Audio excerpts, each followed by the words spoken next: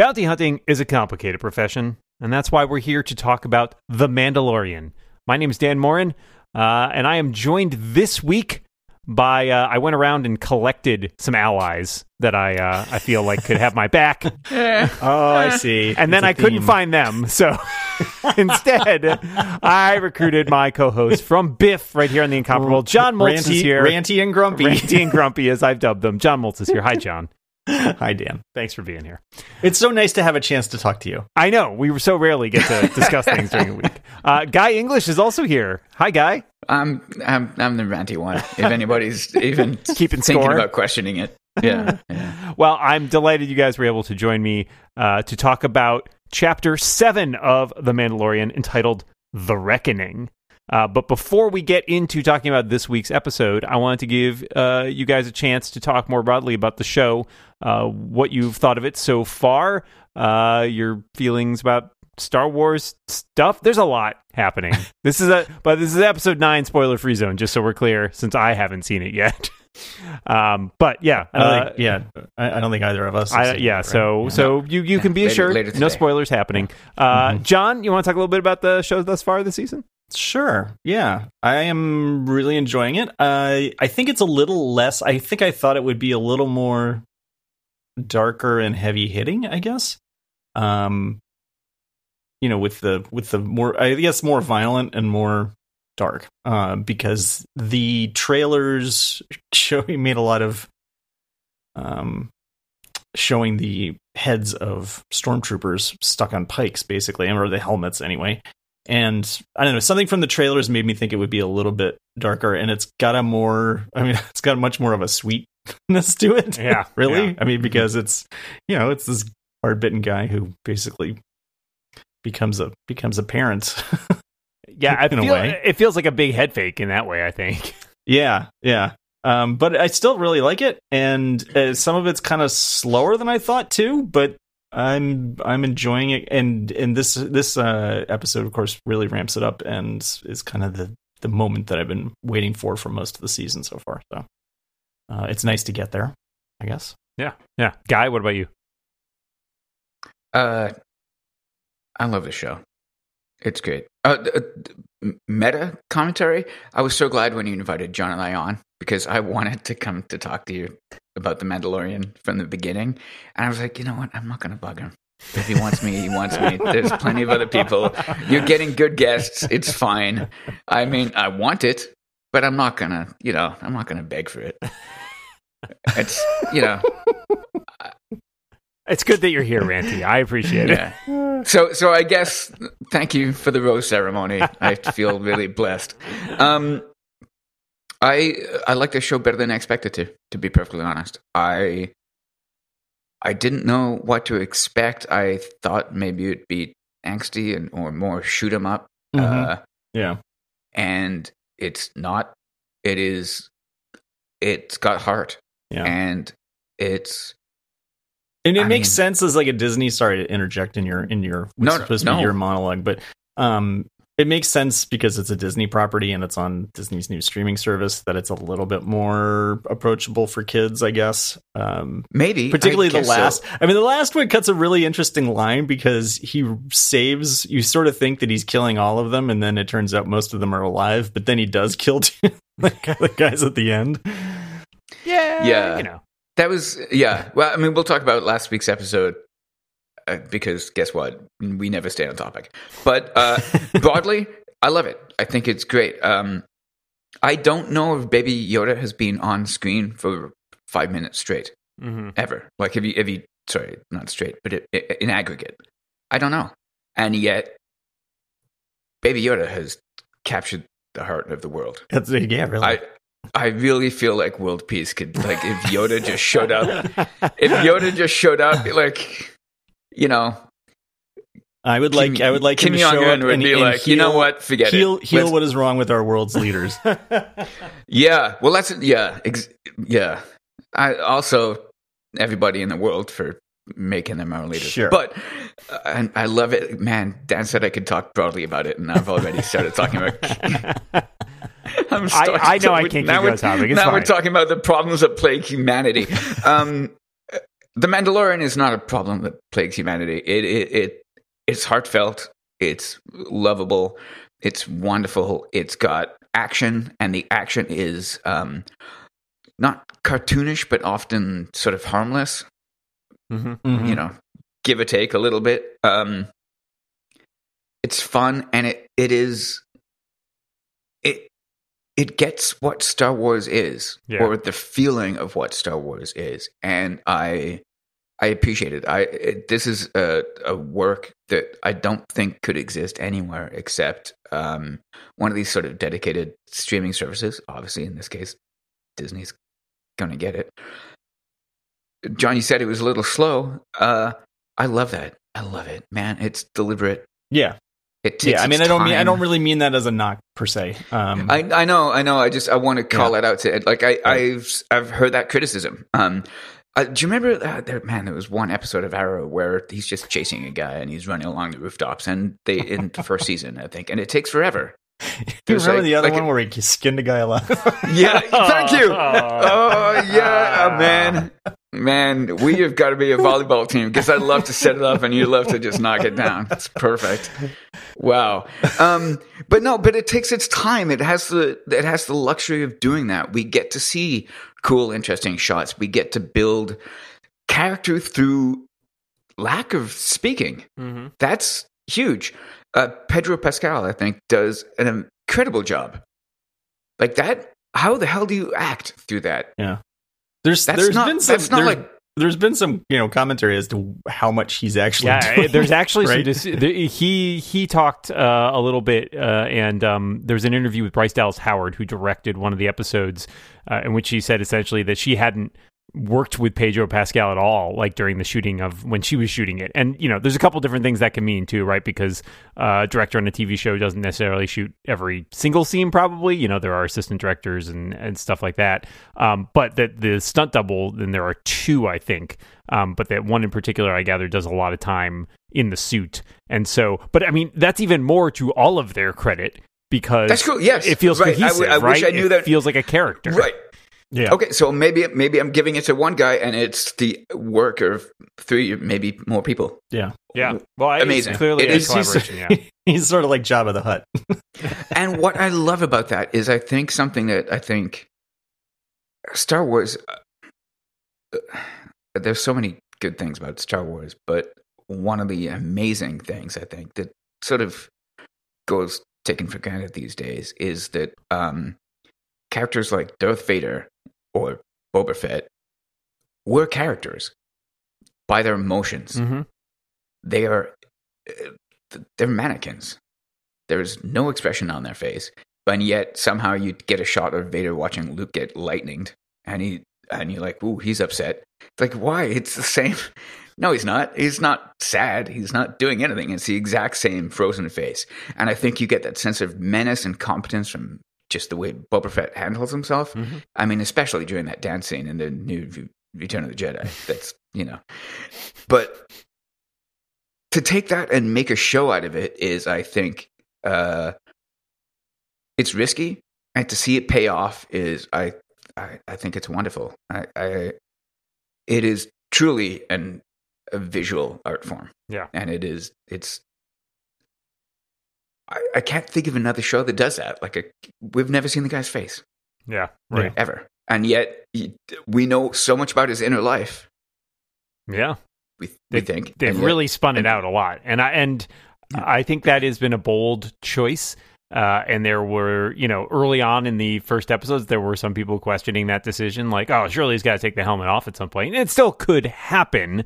But I think that everyone's kind of acclimated to, you kind of read the expressions into it now. So a little goes a long way in terms of the body language and his limited dialogue, even, to turning this into a character. I mean, obviously there's a pattern with the it's the Man with No Name kind of your Clint Eastwood Western, but taken to even more of an extreme. Mm-hmm. He's going to take it off of Baby Yoda. But we won't. We won't see it. No, it'll be a shot of the back of his head, and Baby Yoda will be there, and he'll just have saved him or something, and he'll take the helmet off just to Bond. Yeah.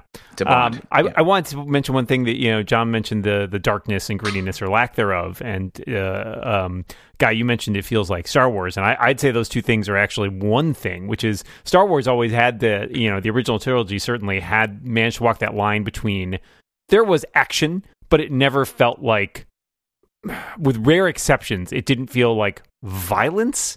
If I can make a distinction of that, there are. It was surprising when they did blow up a planet. When Luke's hand got cut off. When Luke's hand got cut off, it was very surprising. Yes. Right, but you earn that, right? You earn it. Yeah. Right, yeah, and so, but the fact that it manages to adhere to a similar feeling is part of what makes it feel like Star Wars. If you started having the, blood and dismemberment and all that like gritty, violent stuff everywhere, it would.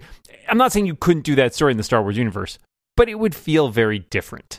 And so I think that's one of the things it manages to capitalize on is that feeling of it. And, I think we probably throw around the phrase love letter too often, but like so much of it does feel like a homage to the original trilogy and just sort of lovingly crafted in the footsteps of the original trilogy. Yeah, no, I agree. The violence has to have some kind of meaning, right? I think one of the things that doesn't work with Star Wars games is that, by necessity, you run around shooting stuff. And, maybe when you're running around the Death Star in the first one, but generally, that's not what's compelling about Star Wars.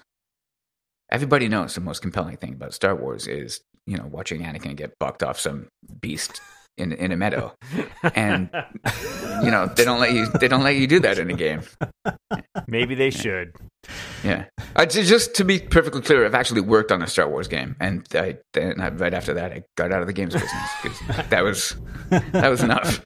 I'm not even joking. Yeah.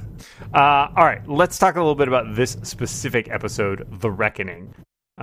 Which is, as I think you guys alluded to, it's sort of a big turning point for the show. A lot of the previous weeks have essentially been about the Mandalorian being on the defensive or on the run, trying to keep one step ahead of all these hunters, taking jobs to keep the world going. And this week we get kind of an immediate turnabout. So to dive into our recap here, we open pretty much immediately, the Mandalorian in his cockpit getting a call from our friend Greef Karga, a.k.a. Carl Weathers, basically being like, hey, everything is great. Everything's forgotten. Come on back, and you can kill the client, and then you won't have to run anymore. Is this the call we saw last? Is this the call we saw last week? It's not the call we saw last time. This is a new one, yeah. But it's his pitching essentially like, look, the client has brought in a whole bunch more Imperial troops. Everything is kind of locked down here, and if you come back and kill him, I will basically reinstate you in the guild, and you won't have to run anymore. So, win-win. I think we all, probably including the Mandalorian, assume that this is a trap. It's never specifically said in the early parts of this, but it's, again, I feel like this guy is savvy. He does tell, oh my God, I'm going to forget her name. Cara Dune. Thank you. Oops. Wow. No, it's cool. In fact, every time we say Cara Dune, that should happen. Because she's awesome. She's great. He does tell her that, she asks, do you trust this guy? And he's like, enough or something. Like, he's not 100% there, but he feels certainly more than 50. And I don't think he would do it I don't think he would go and get her if it was anything less than 50. I really don't. Right. Because it would just be asking her to die. Yeah. And that's not his style. But he also needs backup, right? So, this is sort of... He certainly needs backup, but I don't think he wouldn't lie to her. He wouldn't be like, oh yeah, so. No. So I take him at his word that he's like 70%. Yeah, it's mostly okay. We've only gotten a small window into his relationship with Greef Karga. But it's clear that they have had a long relationship, right? Before basically stuff went down when he bucked the guild, they had a working relationship of some sort. So he knows him better than what we've seen on screen, right? So I kind of took that away from it. It was like they had a long relationship. He's worked with this guy on a bunch of jobs. He can kind of read him and knows that something is probably up, but he's not willing to totally say that he's like throwing this guy over, essentially. Right. Yeah. Remember that time Moltz tricked me into trying to help him move a couch and only to try to kill me? Yeah. That sucked. It was a mess, let me tell you. You never get that much. It was. Never get the blood off You that had it upholstery. coming, though. We're over it, and that couch sure. did eventually get Are moved. So, yeah, I guess I brought it up. I'm sorry in public too. Right, we were, Sorry, man. and then you had to We bring were. it up. I'm sorry. I'm sorry. Well, let's just forge ahead here. So he retrieves Cara Dune, who is fighting in a bar and isn't super thrilled about helping him out until he mentions that the target is an actual like ex-Imperial. So that piques her interest. Obviously, we know she's a rebel drop trooper, and the Empire clearly still on her naughty list. Man, she hates him like he hates droids. Yeah, exactly.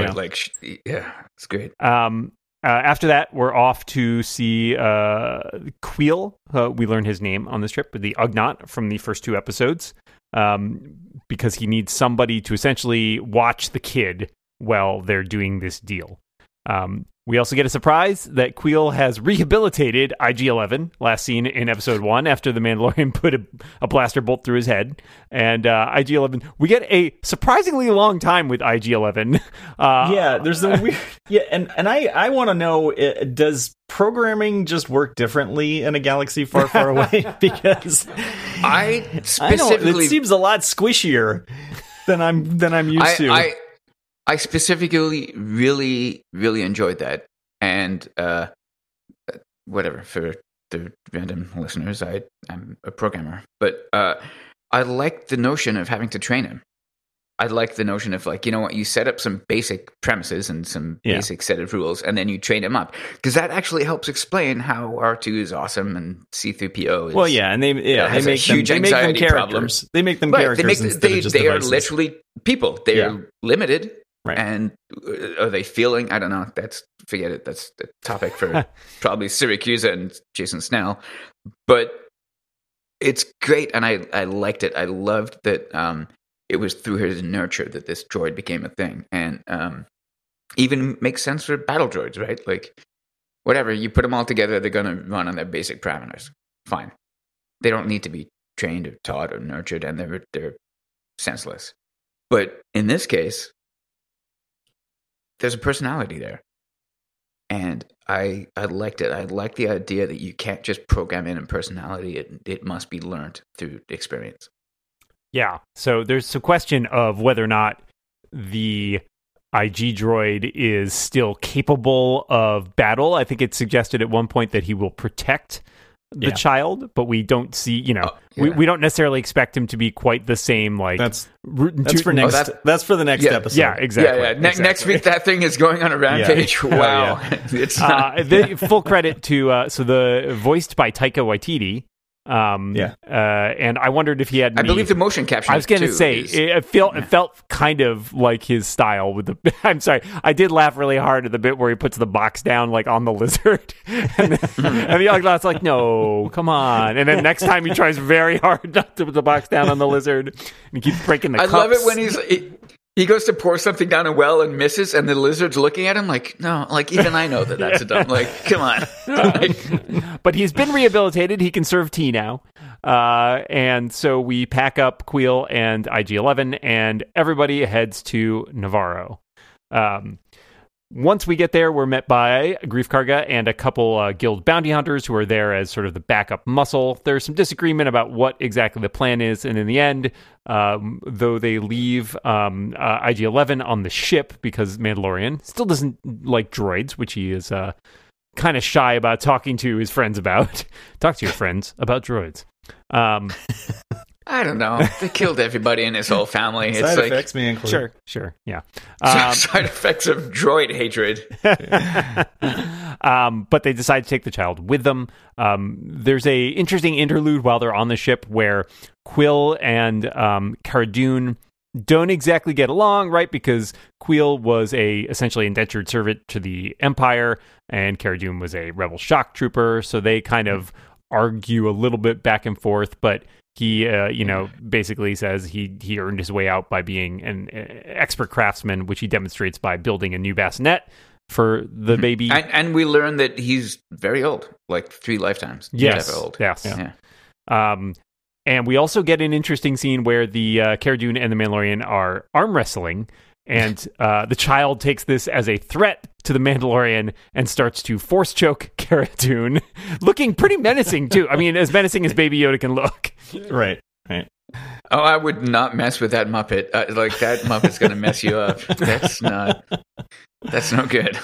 They do some good work with him in this. I mean, in most of the episodes, but I think in this one particularly, there's this scene where he walks into when he goes to find Cara Dune, and you see the Baby Yoda walking in the bar, like walking slowly into the bar, and then there's another scene where he looks down from the hatch.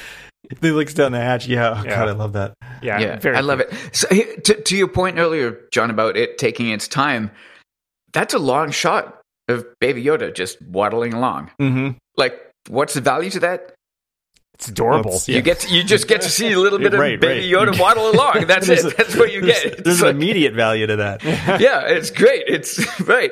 But I mean, like, if you were cutting for time, you'd be like, you know what, we don't need this. But you're not cutting for time. You're cutting for emotional impact. And we need that. Yeah, that scene also, the interlude scene also, that's where Baby Yoda decides to try to fly the ship at one point. And everything starts to rattle around, and they have to like put him back in the bassinet. That's before they get Quill. Right. I got the sense that he didn't want to get into this, because that was after his head was poking down, and I got the sense that he understood vaguely what was going on. I think so too. And he was just going to mess up the mission. Right? He's like, you know what? I don't want this. We're done. Like, we just going to play with this knob. Yeah. Anyway, so back on the Navarro, our crew saddles up and basically is working their way back to town, has to camp for the night. And in the night, dinosaurs attack. That's going to happen. It's a risk. You're going to lose a few to dinosaurs. Yeah, so you got to plan for that. You got to plan for the attrition. So a couple of the blurgs are taken out, which, of course, Quill brought some of the blurgs with him. Sure. A couple of those are taken out, and one of Karga's guys is taken, and then Greef Karga himself is like gouged in the arm, and they're worried because he's getting poisoned, and Cara Dune's trying to patch him up, but she doesn't have enough equipment. And of course, the child walks over and heals his arm entirely, and we saw this hinted at in the second episode, I think, in The Mandalorian, after the Mandalorian rescues the child and fights the Mudhorn. The child tries to heal him, but he isn't really having it. And of course, this time we see what that looks like, and it's pretty darn impressive. That's a new force power. Yeah. I mean, whatever. I'm sure it's in a book or a video game. Yeah, whatever. I'm sure it's somewhere. It's in the game. It's in the game that you made. Probably. I can't even remember the name of that game because they changed it like 3 times. Man, it was on the Sony PlayStation Portable. Go look it up. Here's the thing, though. No, we've never seen that, and that's new, and it's impressive. Yeah, and immediately explains the value, right? I mean, beyond just like he's force capable. It's like, oh, okay, well, that's something that we can exploit, right? What's interesting here to me? Go. I was going to say 2 things are interesting here to me. One, this shows off the duality of the child, right? The child is still sort of figuring out its moral code because it chokes Cara Dune, nominally an ally, and it heals Greef Karga, who we kind of are suspicious about. But again, taking its cues from the Mandalorian. And then the other part of this... It is too young to have a philosophy, but it is both dark side and light side, if you want to balance. Do that. The other thing that's interesting about it is that it is... We've wondered kind of all along, I think, how much our characters are aware of the Force and aware of, the events in the galaxy at large. And it seems like much less so here than in other media, right? Like in the new trilogy, Rey and Finn and the like, people know of Luke Skywalker. They know he's a Jedi Master. There are legends about him in myths. Whereas our characters here seem to be much less well informed, right? Like none of them seem to know what is going on. I don't know. I mean, Cara Dune's getting choked, and when she realizes that it's Baby Yoda, that's not like, okay, we're putting that thing in a bucket and we're throwing it off the ship. Like, that is insane. Like, imagine that happened to you in real life.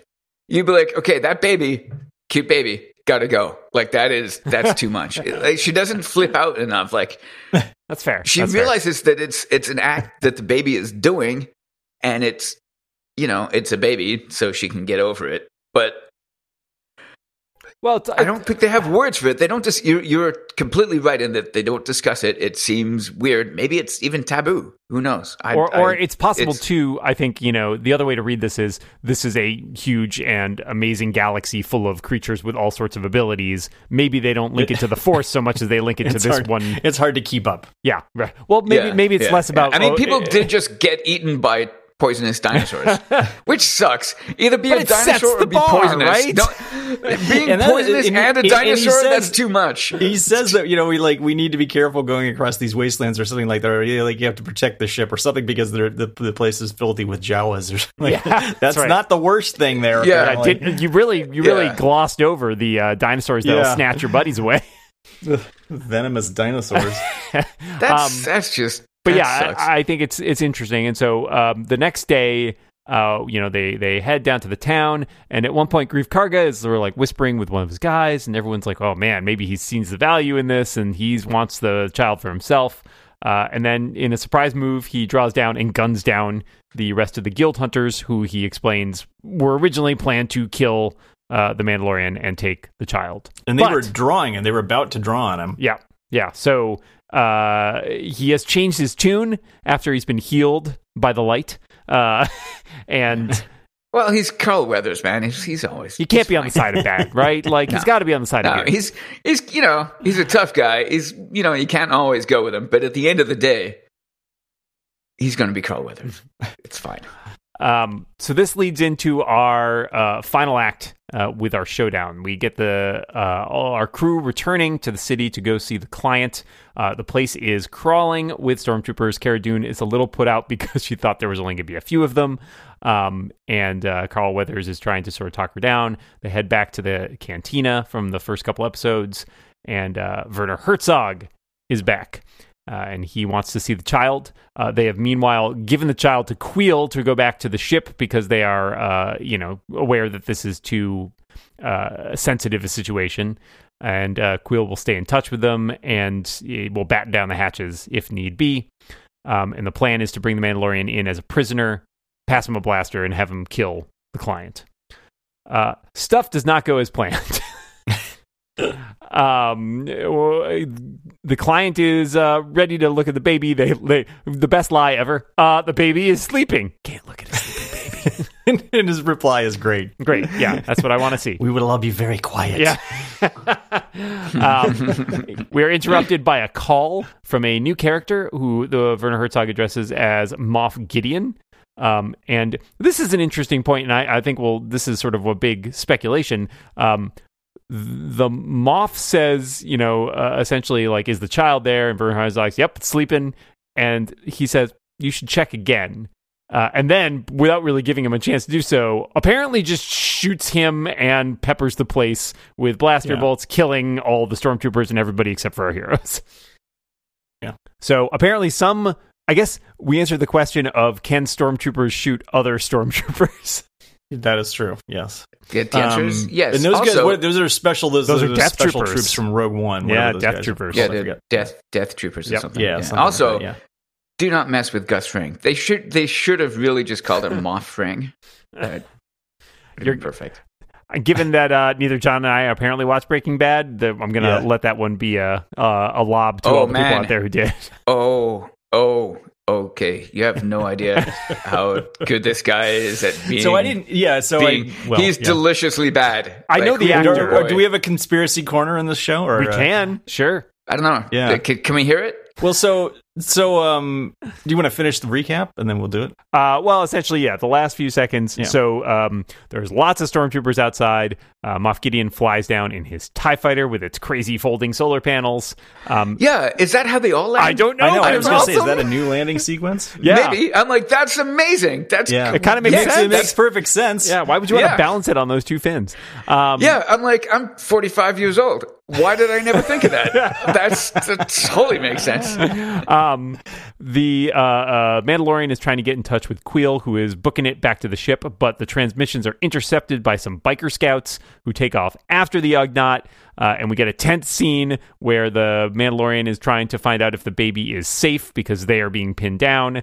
And our last shot is of the baby lying on the ground as a speeder biker scout basically picks it up and takes off in the distance. And then we see the smoking, presumable corpse of Kuiil, which is very sad. Yeah, there's some smoking going on there. There's some smoking going on there. Yeah, so leaving us with a real cliffhanger for next week.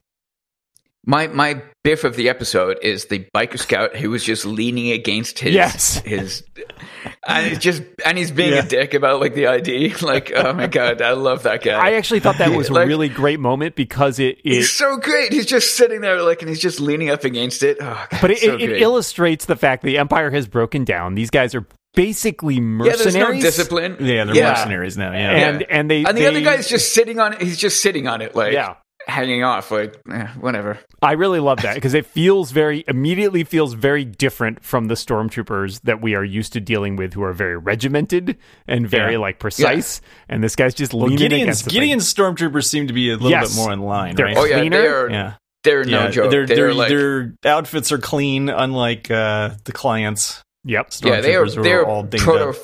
They're proto first order. Like you can tell where their first order stuff comes from. I almost expected them to have those helmets. Yeah. Right. But I think it's still a little too early for the first order. But definitely a progenitors, possibly, or a much more together Imperial remnant.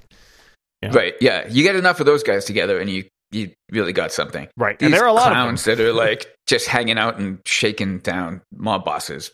Nah, that's nothing. I mean, this guy just lit up a bar. Yeah, right. Ooh, ouch. I was gonna say that bar scene reminded me of the bar scene in Inglourious Bastards. Yeah. Obviously not nearly as bad, but sort of reminiscent of like how that went down. Just like, John, you had a conspiracy. So my conspiracy theory is that there's something about the baby carriage, right? That. It was discussed as being like, I'm going to make you in this improved baby carriage, and yet we haven't seen it do anything other than what the previous one did, which is like open and close and float along and carry the baby. So the reason, you might wonder why they didn't seem to have a plan for like what happens when they ask to open up the baby carriage. Well, and this is how, I wonder like through life, making accidental connections that I don't really understand. And the thing that came to me is the ending. I have not seen almost all of Breaking Bad, but the ending of Breaking Bad I have seen because everybody kept saying, "Oh, that ending! You got to see the ending." And so he sets up a. If you haven't seen the show, you might want to skip this next minute. But he sets up a machine gun and it comes out of the trunk of a car and kills everybody, including who is in the show, Guy. Yeah. Giancarlo Esposito. Giancarlo, exactly. Yeah. So I didn't remember that. I remembered the scene and I remembered exactly what happened but I forgot that the guy that gets killed is Giancarlo Esposito. Yeah. I feel like there's another shoe to drop there with the baby carriage. Yeah, no, I agree. We see one last shot of it where it's just sitting there empty and we get kind of a pan away from it.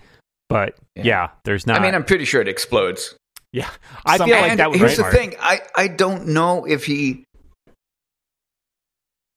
did he rig it to explode, knowing that whatever happened to Baby Yoda, if he was in it or not, if he blew up, would it be better than having to be in the hands of these guys? The Empire get him, yeah.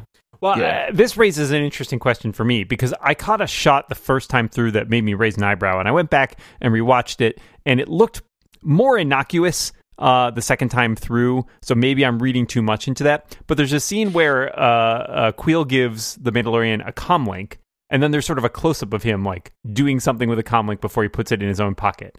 And it struck me as weird at the time, and I was like, oh no, he's not going to betray them, is he?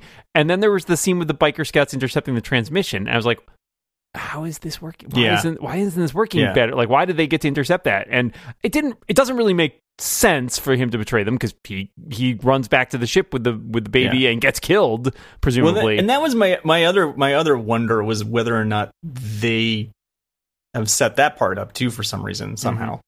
Yeah, I don't know. It looks like he's dead, so it doesn't shot. seem like how that would be. But yeah, that's a crappy setup. I think there's a very good chance, however, that he's not dead, despite the mournful guitar music at the end. But it also does mesh in with the question of how Giancarlo Esposito knew that the baby wasn't there. Well, wasn't there. Does he know it's not? Yeah, I guess he does, because he says seems like he knows it'll that, soon be mine. He says, as the biker scouts are going to grab it. So like. No, yeah, but the biker. So he says that after the biker scouts have heard the transmission. Yeah. So they probably just they they're jackass cops eating donuts most of the time. But I mean, they overheard something. Here's my take: is that they just overheard it. Like it's just poor. Yeah, that's fair. That's fair. I'm not ruling out that they overheard it. They went for it, and they radioed back to boss, being like, "Hey, by the way, we're on the trail of this." I'm not ruling out that there was a twist, but yes, that's certainly the most logical explanation. Yeah, and I think showing the comms all the time is just, hey, look, they're using these comms. They're Imperial comms. I mean, we see those in episode 1. It's like the same thing. Yeah, yeah. And I didn't find it all that weird that somehow the biker guys, Blue Oyster Cult bar. What was that? Anyway, I didn't find it all that weird that those scout troopers would overhear it. I didn't. I was just like, oh man, there's a little bit of amateur hour action going on. Like the Mandalorian is incredibly competent and he's amazing at his job.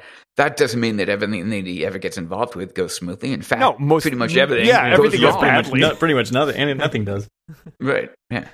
He manages to get out of it just based on his own skill and, and his friends, his friends, and having some armor that he's, Yeah. His superpower is basically his superpower is like, okay, he's bulletproof. I can screw up 3 or 4 times and I'll be okay. Yeah. But I don't want to screw up too much. Yeah, he gets shot a lot. Gets shot a lot. Yeah, I know, and he does. Even times that he doesn't need to. Yeah, true. All right, so we've got one episode left. There's a lot that's going on here. I think there are a few other shoes left to drop. John mentioned the baby carriage. Obviously, IG-11 is still in play. Right. Jumping back a couple episodes, there was also the tag at the end of episode 5 with our good friend Ming-Na Wen. Oh yeah, being discovered by somebody, and that person's identity is unknown. And I'm wondering if that's a shoe left to drop in this season or if that's a shoe left to drop in the next season. And of course, I think the other big thing that I'm kind of expecting next week, since we have all of these stormtroopers, is where all those Mandalorians went. Because it seems like they're going to need some backup. Sure. I don't know if you guys have thoughts on where we're going or what still needs to get resolved. So the setup, like there's even the way they frame the shots, is reminiscent to me, at least, of the end of Butch Cassidy and the Sundance Kid. They're surrounded by, I guess, in that movie it was the Mexican army, Bolivian. Kid, next time I say we go to Navarro, let's go to Navarro. Yeah, they actually got pretty far. They got all the way to Bolivia. Yeah. And that's not looking good. But again, very similar setup, right? Yeah. It's going to be a different outcome. Yeah, that most movies don't end. Most movies of this type don't end that way. Yeah. I would love it if the last episode is just like they're just pinned down for like 45 minutes. Like it's actually a way longer episode. It's like 45 minutes, 50 minutes, and they're just sitting there talking and they're reminiscing. He takes his helmet off. They have a cup of bone broth. They're play like, some man, Sabacc. Baby Yoda. Yeah, and exactly. And eventually he's just like, okay, I guess it's time. And he puts his helmet on, and they just run out, and it just fades to white. And that's it. That's why. That's cue the Burt Baccarat. That's the Mandalorian. That's why you're not in charge of this show. Oh, there's a lot of reasons I'm not in charge of this show. Yeah. Don't put Ranty in charge. I don't know if I want the Mandalorians to come in and save the day. I don't think I want that. it would be awesome. They've already done it once, so it seems Right. like going back to that well again this soon, maybe. Especially because it's on the same planet too, and everything. I feel like IG-11 is the. Oh yeah, Is gonna IG-11 be is gonna murder. Oh, man, Yeah. he's not happy. That's not gonna be pretty. And that baby carriage is gonna explode. They're gonna send that out. And the baby carriage, right? Yeah, They're between gonna- the two yeah. of them, yeah. Yeah, It's they're going to be- send out the baby carriage, and it's Mhm. going to blow up a bunch of people, and then IG-88 is going to. I don't know if droids feel love, but he's going to enjoy. He's gonna be like, he's gonna have heart emojis in his eyes when he starts murdering all of these people. Right, I'm telling right, you, yeah. It's just going to fulfill a part of him that he didn't know was there. That's right. Yeah, that's right. yeah. It's going to reawaken something, and it ain't pretty. He's going to alternately shoot them and offer them tea. Yeah, I would love that if he just he had a teapot in one hand and a blaster in the other, and every time he killed somebody, he'd just pour tea on them. Yeah, I actually kind of hope I've been advocating all season essentially that like the first several episodes were all about building up a team that he could rely on when he went head to head with whoever wanted Baby Yoda, and I'm glad to see that come to fruition. I feel like I'm hopeful that it also bodes well for a second season, that you've got this really interesting supporting cast now that you can draw on. Because if anything, I feel like some of the complaints about this season were like, there are fantastic characters that they've introduced along the way, and we don't get to spend enough time with any of them. Not they're so well realized, you want to spend more time with them and see them in more episodes. And so I'm glad that we got a chance to get back to that in this last episode. I appreciate that sentiment, but at the same time,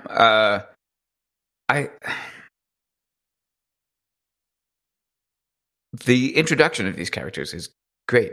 Like, not every character needs to be fully explored, and it's awesome that people want to spend more time with them.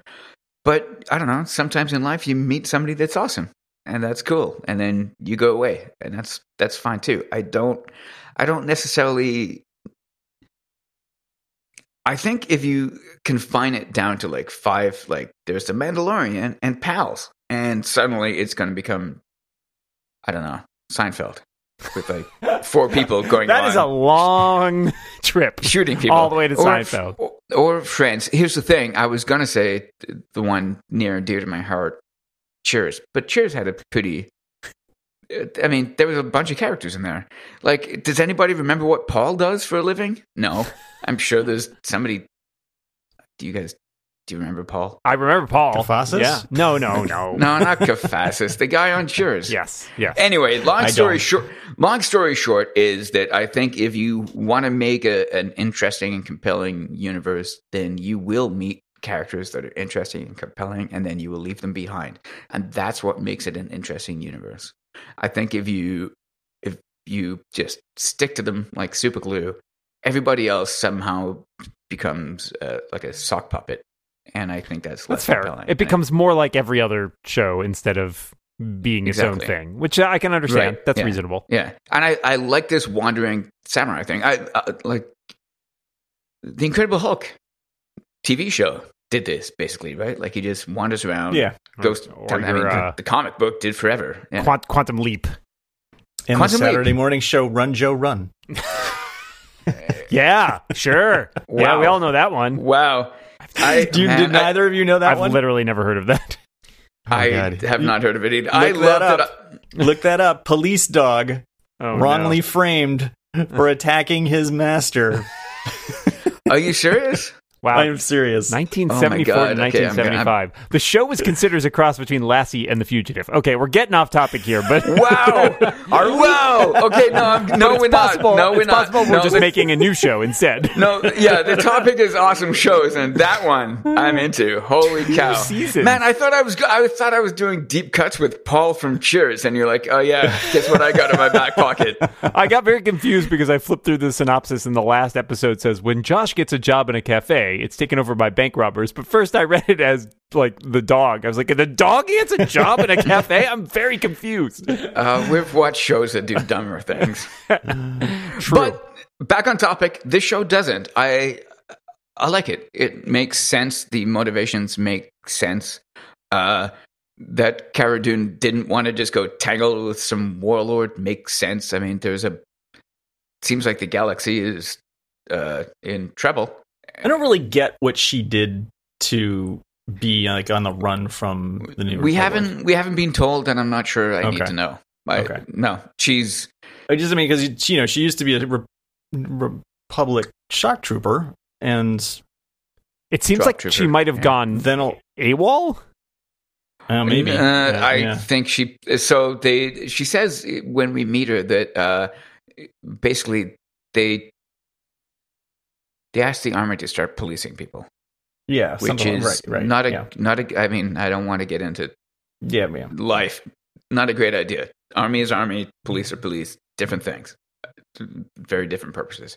And I got the sense that she exceeded what would be expected of a peacekeeper in probably a violent and bad way.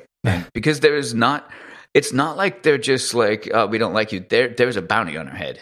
Like, right, because she thinks the Mando's there for her the first time. Yeah. And this time she mentions if somebody gets her chain code, like, she's in trouble. Bad. She doesn't want to go anywhere near any civilized system. Yeah. Did she call it Republic? Yeah, like she doesn't want anything to do with that. She just wants to be left alone because I think she did something bad, like real bad.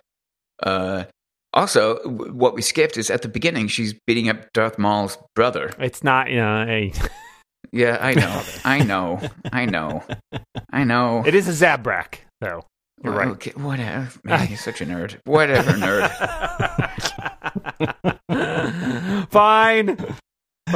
Yeah, I know. I know what you're talking about. But that's kind of cool, no? Yeah, I was like, that was a cool scene. Sure. Yeah. And I liked it. So I love that at the end he just pays her whatever. Like, I guess he bet on himself and he's like, fine, I lost. And he just gives it to her. And she's like, yeah, come back soon. I like it. I like that there's no animosity. It's like, okay, well, we fought and then, that's cool. Yeah. Have a good day. So I think I agree. I think that the format suits it very well. Especially helps that it is only 8 episodes because then you don't have to worry as much about, like, we all knew that the A plot of the season would come back around, but we got the chance to see sort of these interesting little episodic installments that I thought really helped flesh out our character as well as building this roster of characters that we could come back to. Mm-hmm. So I agree. I mean, we often complained that seasons are too long. Mm-hmm. Yeah, and this one, despite this feels good. It does, despite being deliberate in its time and taking its time. I mean, there's probably fewer words said in these episodes than in most TV that we watch. Yeah, to be honest. Well, and what's great is doing them different lengths too, because it's not for commercial television. So if you want to do a 45-minute episode one week and then do a 35-minute one the next week, you can totally do that. Yeah. I really like that. Yeah. Star Trek shorts. Guess what? You did it. You made it. But we also just, whatever, said it yesterday. They're like 8 minutes now. And it's cool. That's exciting. It's you refreshing. You have the freedom to do these things when you are essentially writing your own checks. So yeah, like if in season 2, Mandalorian, middle of the week, unannounced, somehow there's like a 3-minute scene of the Mando just hanging out with Baby Yoda, trying to teach him how to play cards or trying to feed him, like 3 minutes. I mean, the world would light up. Yeah, it would be beautiful. Like it would be amazing. Yeah. I have to admit, that's something you can do. I have to admit, my big question going into season 2, and I didn't realize we have an episode left before then, is whether the Baby Yoda story continues in season 2 or whether we get an entirely different story. Because it feels like, as you pointed out, Guy, a little bit goes a long way, and they've managed to dole out the Baby Yoda in just enough installments to let everybody love the character without feeling too spoon-fed, I guess, or pandered to. Like, it's just the right amount, right? Like, you feel like if they're like, now we have a show that's entirely about Baby Yoda, we'd all be like, that's kind of overdoing it. Forever. So that's I don't know that I want like a huge explanation about what Baby Yoda is. Or exactly. It would be like if some outside force shows up and says, and it is recognized as being good and says we can take care of Baby Yoda, and Baby Yoda just goes away and happily, and everybody waves and is sad to say goodbye, but knows that it's for the best for everyone, that would be kind of cool, and not having any explanation as to what the heck is going on there. Right. Well, and that is... I know that I don't want the explanation for Baby Yoda. I really don't. Every time anybody explains anything, it's dumb. It usually is. I just disappointment. Don't want it. Yeah. I think that's... Are we still in Conspiracy Corner, John? We can go back. You can always go back to Conspiracy Corner. Okay. You can't ever really leave Conspiracy Corner. Yeah. Or so they say. Yeah. Yeah, this is why I do a different podcast with you guys every single day of the week. I think Baby Yoda is a lot more cognizant than he's letting on, and I think he's in some ways messing with the Mandalorian as Yoda was with Luke in Empire. Interesting. You think he's just sort of playing up the cuteness to get his protection? No, save himself. No, just that I think he's a good soul and he's along for the ride. And I thought that up until the only thing that dissuaded me from that notion was him choking Cara Dune. Mm-hmm. Yeah, because that's But prior to that, and most of the other actions, I sort of felt that he had a higher degree of cognizance than he's sort of portrayed as having. Yeah, that's certainly possible. The bit where he's listening to their conversation and then starts like flipping the ship around and stuff like that. Yeah, messing with the ship. Like he's got That's high order reasoning. Yeah. That's like he is 50 years old. Right. Well, that's what I mean. Like that's Well, yeah, and that is brought up actually as kind of an aside in this week's episode. They discussed whether or not he's created, right? Like, and the Queel says, he worked with like gene specialists or whatever, and it looks, Baby Yoda looks evolved rather than something that was created. So it's interesting. I thought it was funny that he said that Cara looked like she was created. Yeah. I know. I couldn't figure out if that's some weird kind of come on line. It's like, I think it was just a compliment, like she's perfect. Look at her. You're so perfect. It's like still weird, man. Well, he doesn't like her either. I mean, that's the interesting. Yeah, I liked the bit also where he reminds her to cover up her tattoos, but I love that nobody ever mentions the tattoo on her face, which is a rebel insignia, and it's like, don't bother with that one though. That's fine. Everyone gets those. They're just all the rage these days. Yeah, what are the armband tattoos signify? I think they might be kills. It's definitely military in some way, I think is the implication. Yeah. Like maybe it's kind of like having a like a Navy SEAL tattoo or something.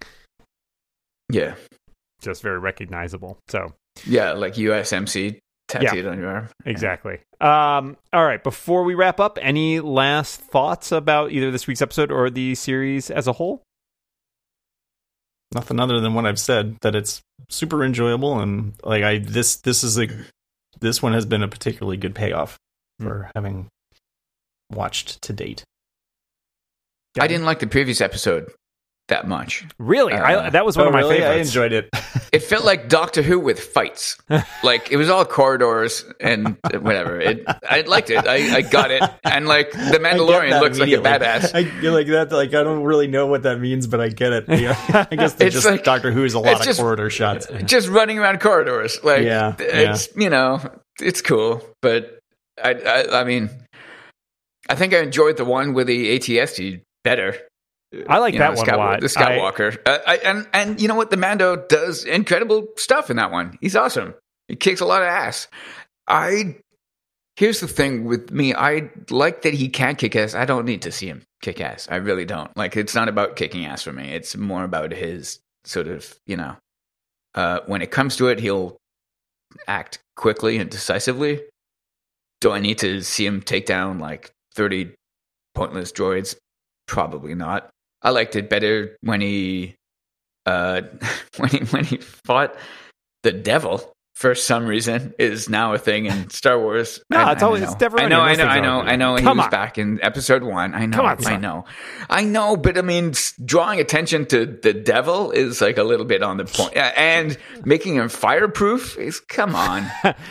Although supposedly why would it be fireproof? It doesn't make any sense. I think I was watching the movies with my wife, and she said I did not independently verify this, but totally believed it, that the devil costume in the cantina wasn't supposed to be there. It was just like something that was in the costume shop, and somebody jumped into it. Man, there's a Wolfman in there. I can promise you half of that stuff was just I kind of felt like they were leaning into that. But I will say, I actually thought the episode before that was the one that I thought was the weakest of the season so far, which is the one on Tatooine, because mainly I was just very disappointed. It's got Bounty Hunter May. I know, and I love her, and I'm so sad that she only gets like 2 minutes on the scene before she gets murdered.